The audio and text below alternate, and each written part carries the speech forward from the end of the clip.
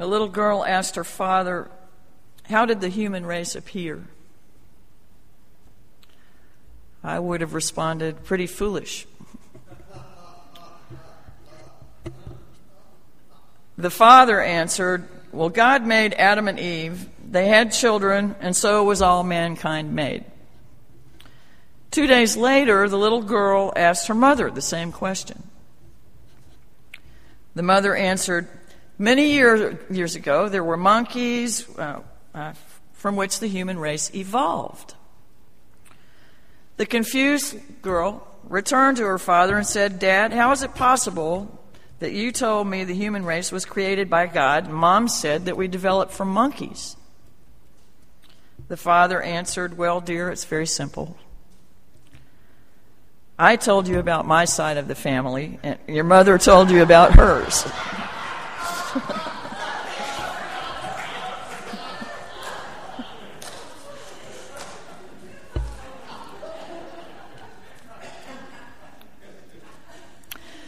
Our having an Evolution Sunday each year is due in significant part to something called the Clergy Letter Project, which organizes an Evolution Weekend each year in February.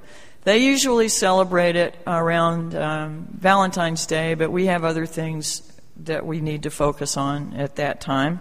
And so we include it in February, and I sign on to the project, but we just aren't doing it at the same time in February.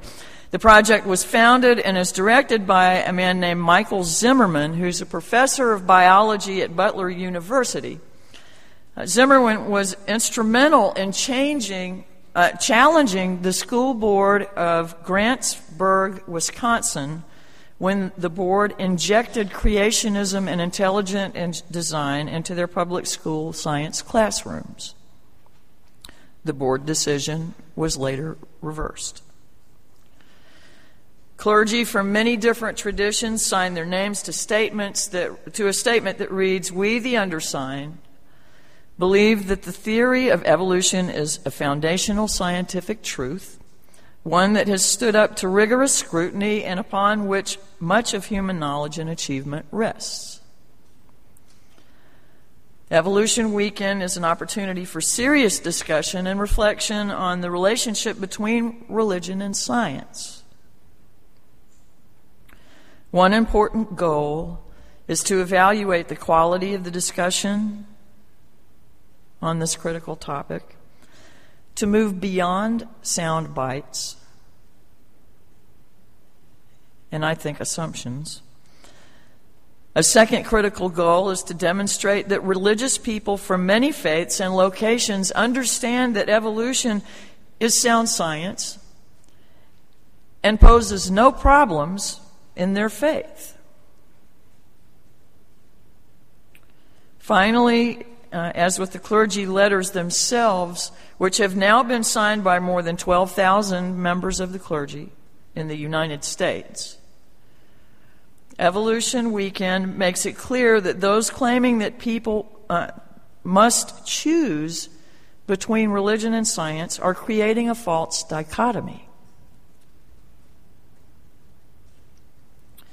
Through sermons, discussion groups, meaningful conversations, and seminars, the leaders listed in the clergy letter show that religion and science are not adversaries.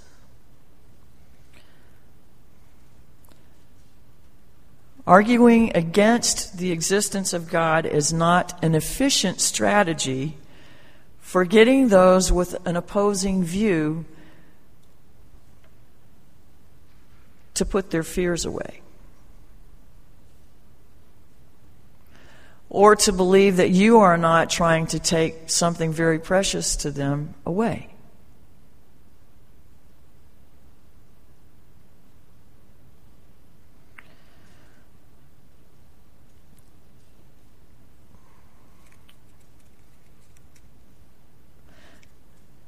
Nor, I think, does it further accomplish the goal of keeping science limited to studying the scientifically generated and verifiable data. Not at this point, anyway. In the same right, science has no authority to make broad jumps out of its discipline and purview into another with sweeping conclusions. There was a blog article that Steve Caldwell sent me this week. In it were parts of a discussion between the National Association of Biology Teachers and the National Center for Science Education. Early on, the blog's author asserts that natural selection and evolution in general are material processes, blind, mindless, and purposeless. And he cites things like the fact that there's some evidence that orangutans' brains have reduced in size. I would think there are a lot of other examples to support that, but the blog goes on to point out that the National Center for Science Education persuaded the National Association of Biology Teachers to change its characterization of evolution, which originally read like this: the diversity of life on Earth is the result of evolution, an unsupervised, impersonal, unpredictable, and natural process of temporal descent from genetic modification that is affected by natural selection, chance, historical contingencies, and changing environments. Okay? That was the original statement.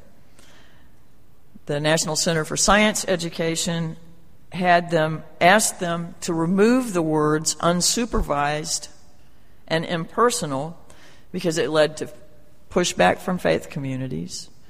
And as one Christian said to the person writing the article, defining evolution as unsupervised and impersonal implied to many Americans that God had nothing to do with it and life has no meaning.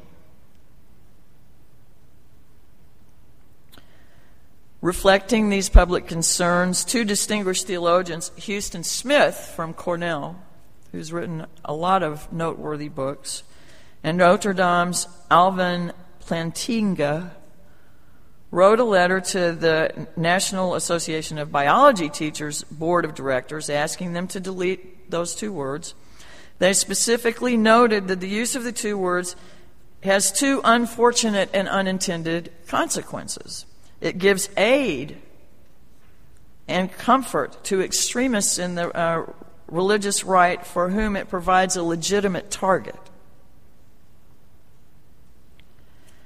And because of its logical vulnerability, it lowers Americans' respect for scientists and their place in our culture.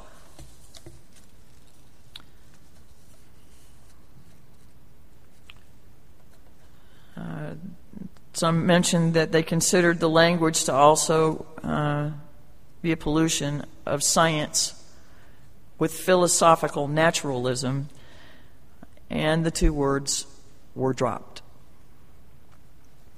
A cursory look over the rest of the blog gave me the impression that none of those participating had sympathy with the positions that Huston Smith and Alvin Plantinga had stated, or that the National Center for Science Education had taken. Quite frankly, their responses struck me as points on one side of a coin, looking across the coin and talking to each other, and then concluding that the coin had been sufficiently flipped.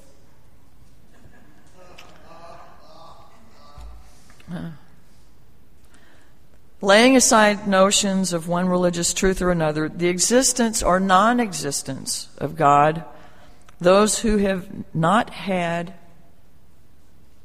a deep, personal, religious or spiritual experience are in no position to judge the reality of those who have.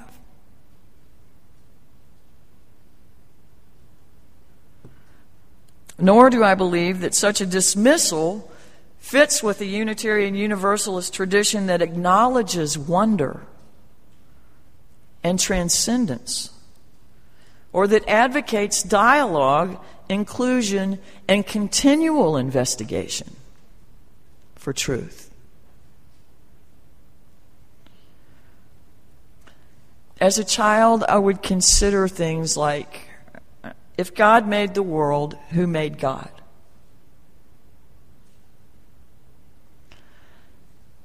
And then, who made whatever or whoever it was that made God? You know, this perpetual bounding back. In the end, it was a loop that had no end. But the same thing is true for me if I consider the Big Bang Theory. Something came from nothing. And something had to make that something come from nothing. But if that's true, then something had to make the whatever made the something that came from nothing. Right? I don't know how science comfortably sits on that. I don't know. I'm not a scientist, clearly. But there are many things in our experience that are improvable.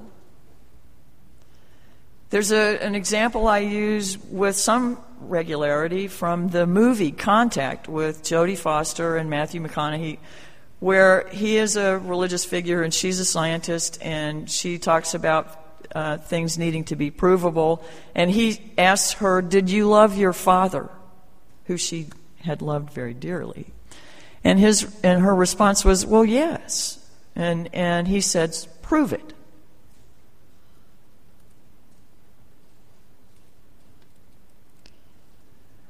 We can't prove our love.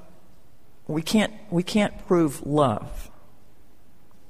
We might be able to prove our love in some ways, but we can't prove love. We can't measure or prove another person's experience, sometimes even our own. We cannot measure or prove intention.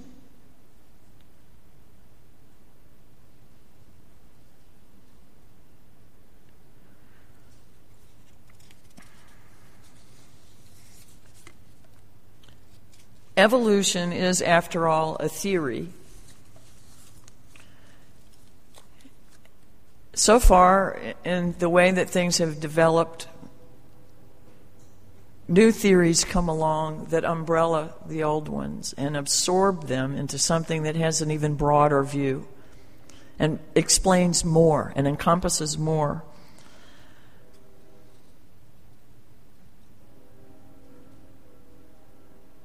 The field of quantum physics, which I know only enough to maybe fill a thimble about, but the concepts that come up about it sometimes are very fascinating to me. But quantum physics begins to stretch the realm of possibility to include some precious notions of paradox. And it calls into question a lot of assumptions that we have about the nature of reality, about the material world, about this place that we live. But it does demonstrate that an understanding which is wedded too completely to hard and fast rules or facts about this life of ours is deficient in scientific methodology.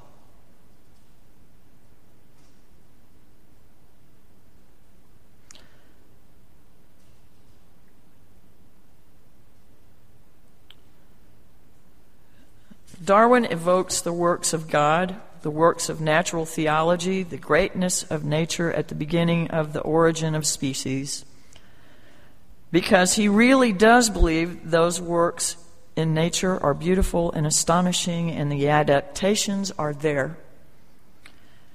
He's at one with the spirit of natural theology.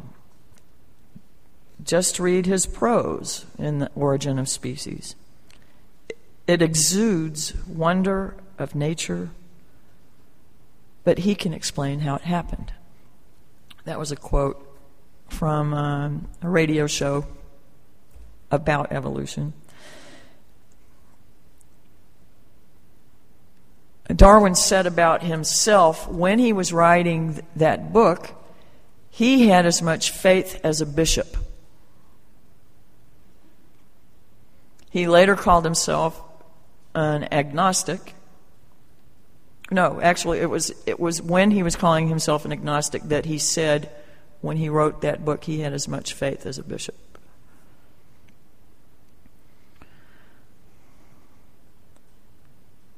But even his book is full of wonder.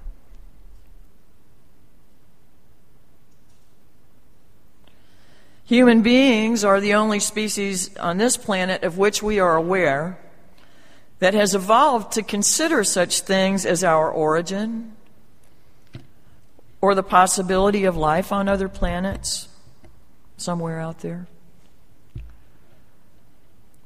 The Hubble telescope, I heard some people talking about the show at the Skyport right now. I haven't seen it yet. I'd love to. But the Hubble telescope is capable of detecting over 80 billion galaxies. That's just something that we've already made and what it can already detect.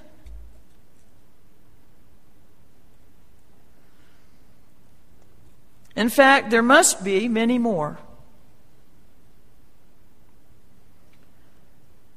That stirs great wonder in me.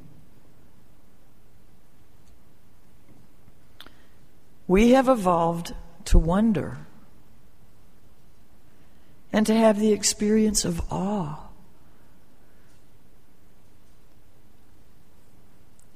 It makes apparent to my own little limited mind that I cannot adequately fathom the as yet unsolved mysteries of even the perceivable world, much less all the reality and possible dimensions beyond my perception. In The Origin of Species, Darwin wrote, "The mind cannot possibly grasp the full meaning of the term of 100 million years. It cannot add up and perceive the full effects of many slight variations accumulated during an almost infinite number of generations." And at the beginning of the book, he quotes Francis Bacon. I'm going back to some material from the radio show. Francis Bacon wrote, "Let no man think or maintain that a man can search too far or be too well studied of the book of God's Word or in the book of God's works, but rather let man endeavor an endless progress of proficience in both." In his journals from Darwin's trip to South America, he wrote, "Among the sciences which are deeply impressed on my mind, none exceed in sublimity the primeval forests undefaced by the hand of man. Whether those of Brazil, where the powers of life are predominant, or those of Tierra del Fuego, where death and decay prevail. Both are temples filled with the varied productions of the God of nature. No one can understand in these solitudes, no one can stand in these solitudes unmoved and not feel that there is more in man than the mere breath of his body." The gender language was his, not mine.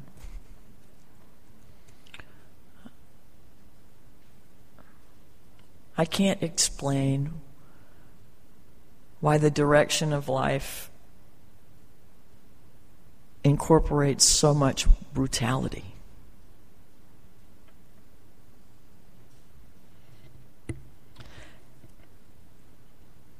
And I can't say that evolution will proceed in a fashion that makes insight, cleverness, or even wisdom, what will dominate? But I can promise you, there are things that we affect with our lives that have ramifications beyond our lives. And what we do with our lives will reverberate through all time. I don't know how time lasts.